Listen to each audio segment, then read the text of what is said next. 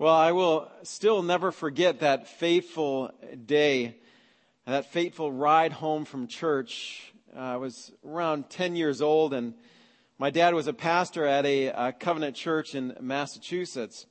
And we took our gracious neighbor home, who I mentioned a few weeks ago, we called her a grandma.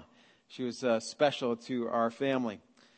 And the ride was only seriously around 10 blocks long, but it seemed to last forever.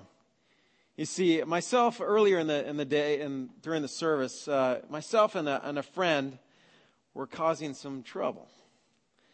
You can't believe it that a pastor would cause some trouble. Anyways, we were goofing around. We were not really listening and so forth. And guess who saw it? Grandma. Grandma saw it. And so on our way home from church that morning, Grandma gave me a little bit of a loving rebuke.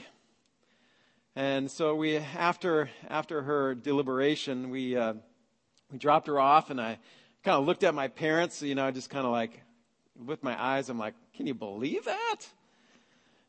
And they just looked the other way, and I knew that I was busted. But I will never forget, though, that love of that correction that was from her. Well, we're continuing our sermon series on the 50 plus one another's in the New Testament, and such as love one another, serve one another, pray for one another. And today I get the treasure and the treat to do admonish one another. I want you to note that Pastor Doug, he got serve one another. I got admonish one another. So let him know that. He got a little lob pitch, Anyways, today we're going to look at what it means to admonish one another. And the word admonish isn't something that we use every day. It's probably a word that we don't use, and at least I don't use in my vocabulary. It's kind of like shunning. We don't use the word shunning very much, but same with admonish. We don't use it very much. But the word itself sounds harsh. To admonish, though, let me give you a little bit of a definition here. It means to set right, to correct or warn or reprimand someone firmly. And to actually admonish someone in this day and age I think in this room would have mixed emotions and mixed feelings. And so, because it's easy for us to just give grace. It's easy for us to just look the other way. It's easy for us to really act out the bumper sticker that we see, to act in tolerance. Well, the truth is also that none of us like to give or receive admonishment. It's probably why it is one of the one another's that we obey least. When we're on the receiving end, it can be painful to our pride. And no matter if it's from a spouse or a friend or a boss, a neighbor, or a fellow believer, it's still hard to our pride. Because we don't like to be corrected. Now, I'm not talking about just strange quirks that we have or just personality traits that each of us have, because I know my wife could be admonishing me all day long. But it's not about that. See, admonishment is important because it's really, truly about perversion that results in disobedience. And see, there is a difference. Perversion requires admonition so that our growth in Christ may continue. But when we feel like we have to admonish someone or someone admonished us, it's really truly because something's happening in someone's life. It's prohibiting their growth in Jesus Christ, in their faith. And so we do need to act. But honestly, we do it poorly. It's kind of like throwing a ball with our opposite hand. It just feels awkward, and it's just sloppy. So how do we give and receive admonishment? Because we hesitate. Because we don't feel like we are worthy. We feel like we are going to be judgmental or intolerant. And so we don't act this one another out. But the truth is, no excuse is good enough from our obligation to obey this command. We are responsible for each other. We might not believe it, we might not accept it, but it is the truth. Because I want you to listen to this. What we become as followers of Jesus Christ depends on how other believers respond to us when we're at our worst. Let me read that one more time. Who we are, what we are as followers of Jesus depends on how other believers respond to us when we're at our worst. And this is best practiced early on. You see, when we admonish things early, it really it challenges lust before it becomes adultery. It challenges greed before it becomes materialism. It challenges and confronts little lies before they become big ones. Well, our verse today in Colossians 3:16 affirms this need as well. As we see this passage, it says, let me read it again. It says, "Let the word of Christ dwell in you richly, as you teach and admonish one another with all wisdom, and as you sing psalms, hymns, and spiritual songs with gratitude in your hearts to God." What, if you really unpack this verse, it's kind of a strange, at first light, it looks kind of a strange verse. What is Paul thinking? He's mixing admonishment with gratitude and with singing psalms of praise. I don't know if I've been corrected. I'm not singing about it. It's painful. But at the same time, we need to understand what the purpose of admonishment is. It's supposed to be for out of love, for discipleship and for restoration. Sometimes discipleship is tough love. But the purpose is for us to become more like Jesus Christ because of these words. And if well done, it will be lovingly advised. So how do we give and how do we receive admonishment? That's what we're going to look at today. And as we do, let's start in a word of prayer. Lord God, thank you for each person here. That us together are the body of Christ. We are a family of believers. And that you use one another to refine us, to change us, to help us to become more like you. Lord, help us to see it that way. Lord, break down our pride. Give us humility. We pray this in Jesus' name. Amen. Well, there was a man seated at a table at an upscale restaurant. And the man proceeded to tie a napkin around his neck. Maybe you've seen this before. Maybe you do it yourself. And so it kind of looked like a bib.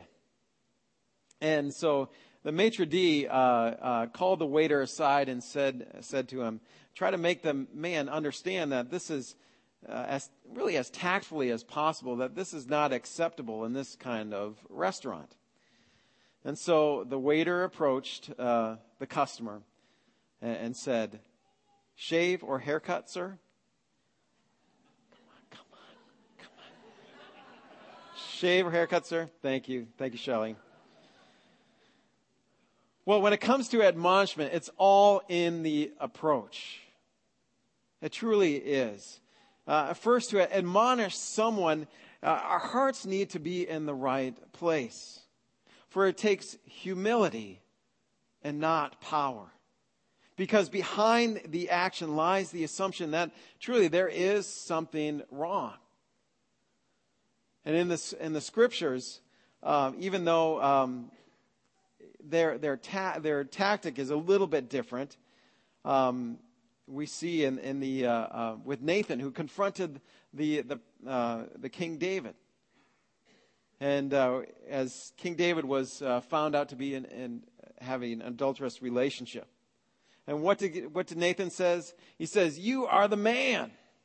He wasn't saying, "You are the man." He was saying, "You are the man." Well, Jesus also did the same thing to Peter. You know, as Peter was denying the cross and what Jesus was, his purpose in life was to be, Jesus says to Peter, "Get behind me, Satan," and gave him a rebuke. But I would say for the general rule, to admonish someone, it does take humility, but it takes grace. It is not to lord over someone. It is never ammunition to clobber a friend. The fact is, we should always forbear and accept much, much more and admonish very seldom. We should always forbear, accept, and affirm one another first as well.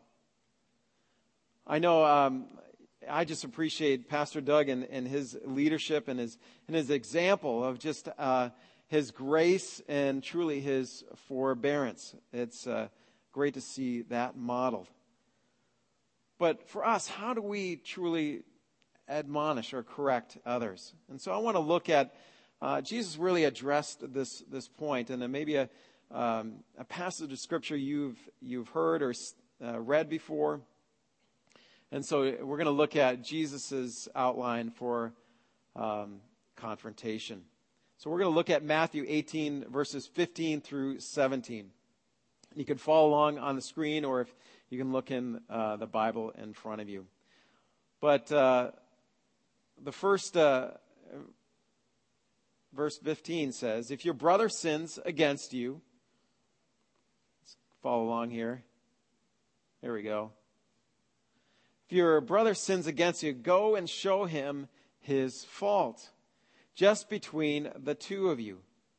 If he listens to you, you have won your brother over." Well, the first thing I want to just point out is, as we look to what Jesus says first we are to do it privately. And as we think of and understand that when we confront someone first, we first need to build that trust, that to listen, to sympathize, and to affirm them as we confront them on a particular item. Because that is what truly sets the stage for us to know that we truly care for them, that we're looking out for their best interests. It's not about what we think, but we're looking out for them. But we are first to do this privately. Just one-on-one, not in an email, but one-on-one. Letting them know out of love that their actions, you see, might be stunting their growth in Christ. And you're concerned for them. So starting by doing it privately will help them not to let them feel defeated. Because if we bring in a group right away, what can happen? They'll feel ganged up upon. They'll start to act out and defensively and be angry. Also, the gossip piece can start to even play out. But it's important that we start with just one-on-one and do it privately. For if they, as Jesus says, if they see your honest concern, it may turn them around, and he says, you have then won your brother over. So we are to first admonish privately. Well, what happens if this doesn't happen, if it's not accepted? Let's go to verse 16. It says, "But if he will not listen, take one or two others along, so that every matter may be established by the testimony of 2 or 3 witnesses." And so I want to just say that we're going to take others along with us. If they're not going to listen to one, let's grab a few others to hear their testimony. Now, I want to say that, the kind of second kind of alliteration here, first it's privately, but I think second is whatever we do, it needs to be done positively. We need to admonish positively. It says that sometimes, whatever we might do, whatever our actions would be, that they would see your honest care and concern. Even though Jesus says that we are to bring others into the conversation, we still need to ask, though, what our outcome will be as we bring others alongside us. It is to restore them. It's not to beat them up. It's not to punish them, but it is hopefully to restore them, to see them walk again with Christ. It's easy for us in our day and age to just tear people down, to criticize them. And I think this is an opportunity that we can truly build people up, even through admonition. And with a few friends or a family that have the right intentions, hopefully they'll see the seriousness of the issue. They'll see that it's not just one, but others who are seeing the same issue that's going on. But in all, they would see it as positive. I know for me, Corey, I know gets after some of the girls on certain issues that, things that they're dealing with. And then I'll do the same thing. But there's a difference when we do that together.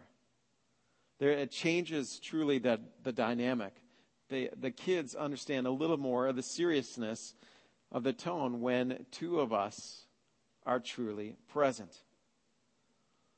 Well, what happens if it's not adhered to? And Jesus concludes with verse 17. I think kind of let me unpack this, but I think it can be harsh. It says, if he refuses to listen to them, tell it to the church. And if he refuses to listen even to the church, treat him as you would a pagan or a tax collector. And so the last piece does seem kind of harsh. But we have to understand, though, that there's much more behind this. And I would say that in all of this, if I could continue our P words here, but it also has to be done prayerfully. That in all our admonition, we need to be prayer warriors and praying for that interaction. Because there can be struggles as we confront others. There can be tensions that rise. It can be risky. And there's no guarantees that they will adhere to your advice. No guarantees that they will change or repent. And they've just had 2 warnings. What is it that you think will happen now? Will they truly change? And that is why Jesus says that if they refuse to listen, to push them out of the fellowship. And there are several interpretations to what this might be.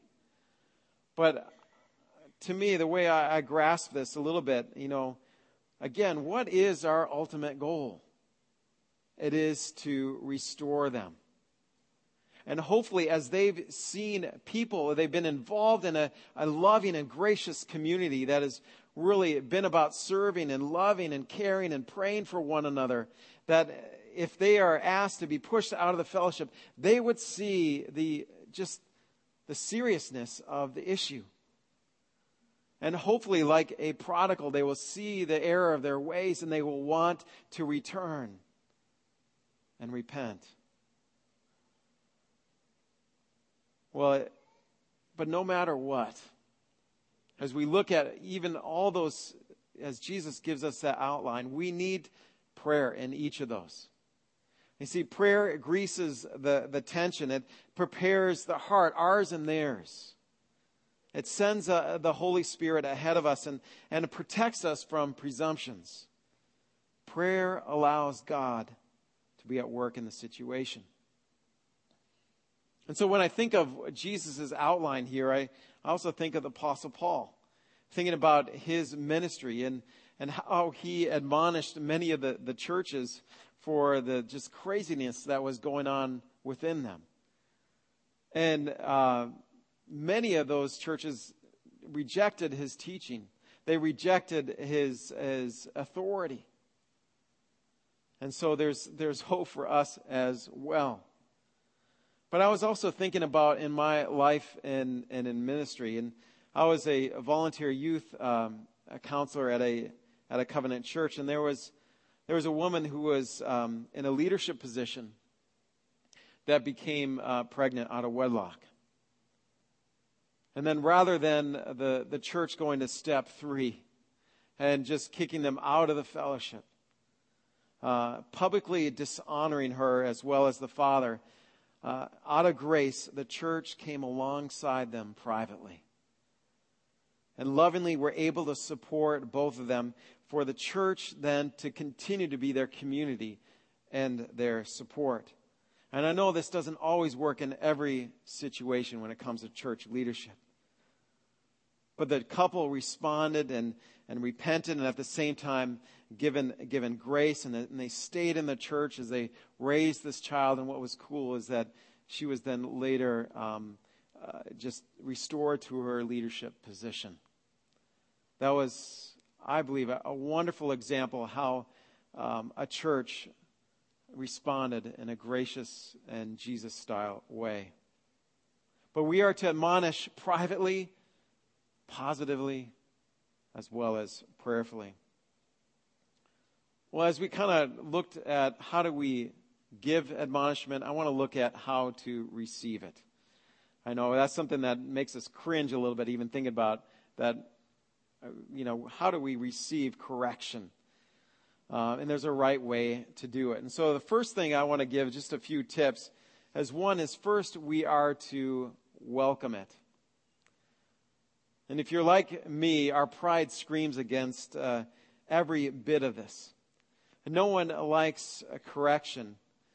And now we are to welcome it? What are you talking about? But we also have to understand, okay, sometimes people try to correct us who are ill-willed. And we have to understand who is giving us the correction and what are they truly saying. And we'll get a little bit more into that. But we also need to know, is there an element of truth in what they are saying? For the scriptures tell us that to receive correction is wise and helpful.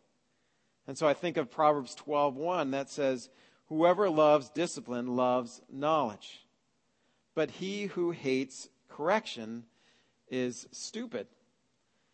That's in the Bible. Proverbs 19:20 also says, listen to advice and accept instruction. In the end, you will be wise. So if you want to be wise, we are to welcome correction. Second is that we shouldn't take it personally, and that's a really hard thing to do, because we need to know. Because it's hard to sometimes differentiate between what the issue is and sometimes where we put our identity. So if we admit it or not, even if it's done in love, admonition then feels embarrassing or painful.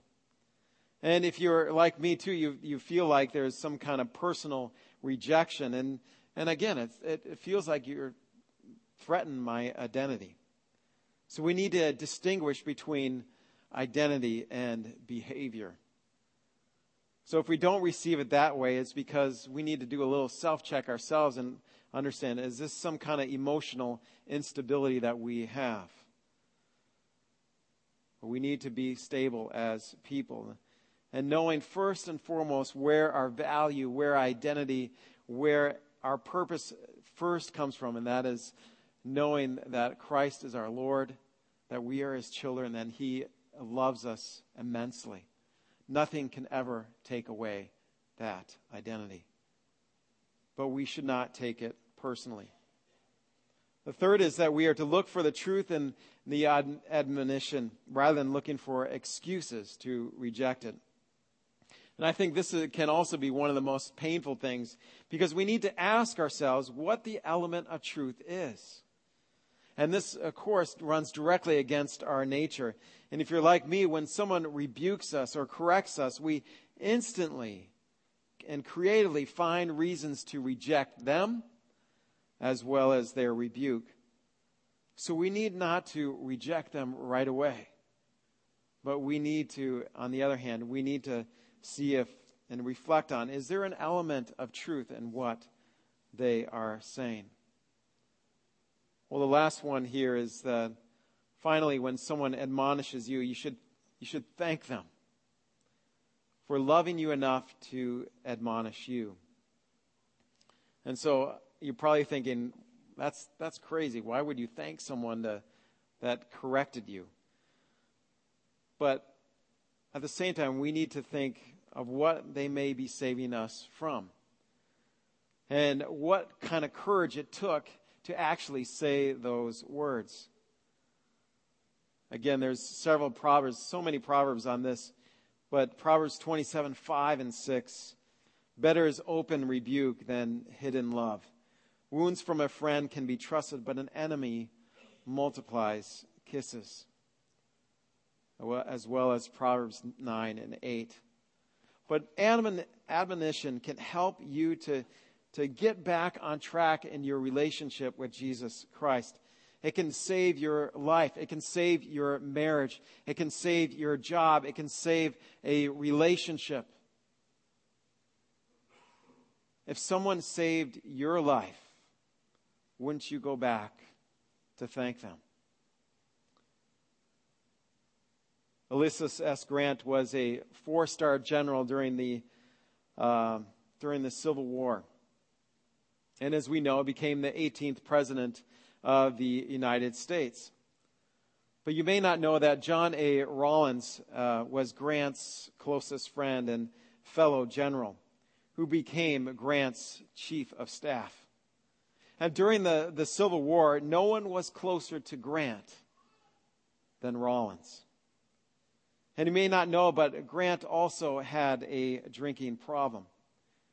But he made a pledge to Rawlins that he would abstain from alcohol and that he would carry out his duties.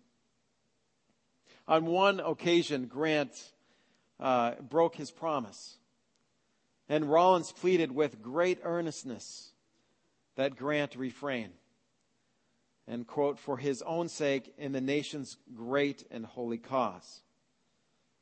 And Rawlins' advice was regarded, and Grant was not impaired again. Well, if you've been to Washington, D.C., to the Capitol, there is a magnificent monument to General Grant sitting upon his horse, and is flanked by either side by battle scenes.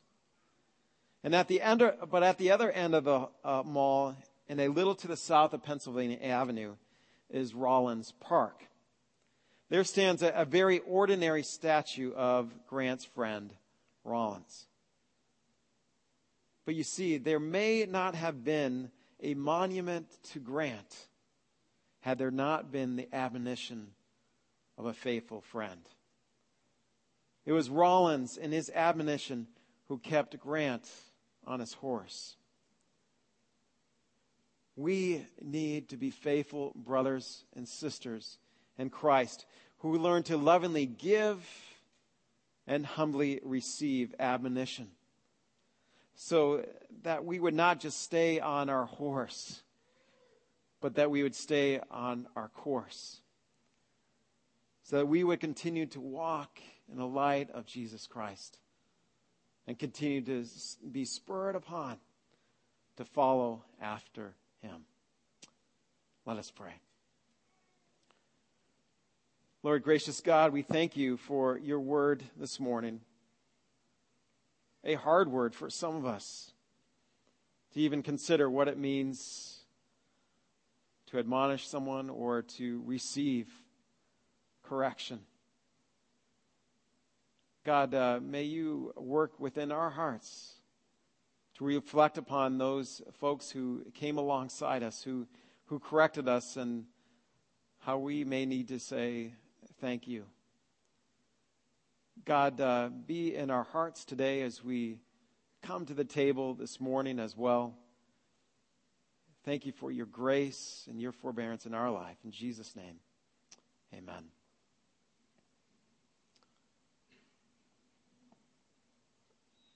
Truth is, God also admonishes us. He disciplines us. He prunes us in order that we would be more fruitful, that we would become more truly like Him. And I reflect on the passage that says that God disciplines those He loves. And God loves us so much that He was willing to die for us. And that is what this table represents. God's grace, His forbearance in our life, even though there are times that we have disappointed Him.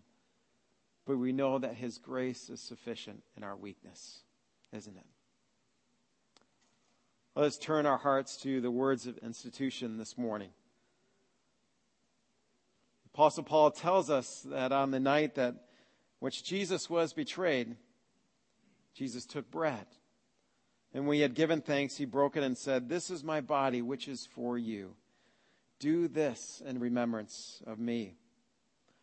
Paul goes on to tell us that in the same way, after supper, He took the cup, saying, "This cup is the new covenant in my blood. Do this whenever you drink it in remembrance of me." Paul then reminds us that whenever we eat this bread and we drink this cup, we proclaim the death of Jesus until He comes again. There's a few instructions as we partake of the elements this morning. One is that this is an open table, open to all who have trusted in Christ and are considered one of His disciples. If you have yet to have trust in Christ, we ask that you would refrain from taking communion this morning. And we look forward to that time that you would, when you trust in Christ as He is your Lord and Savior, and we look forward to that time we can celebrate that first communion with you. Second is, as we pass the elements around, we ask that you'd hold on to the elements until they all have been received, and so that we can take them together as a sign of unity in Christ.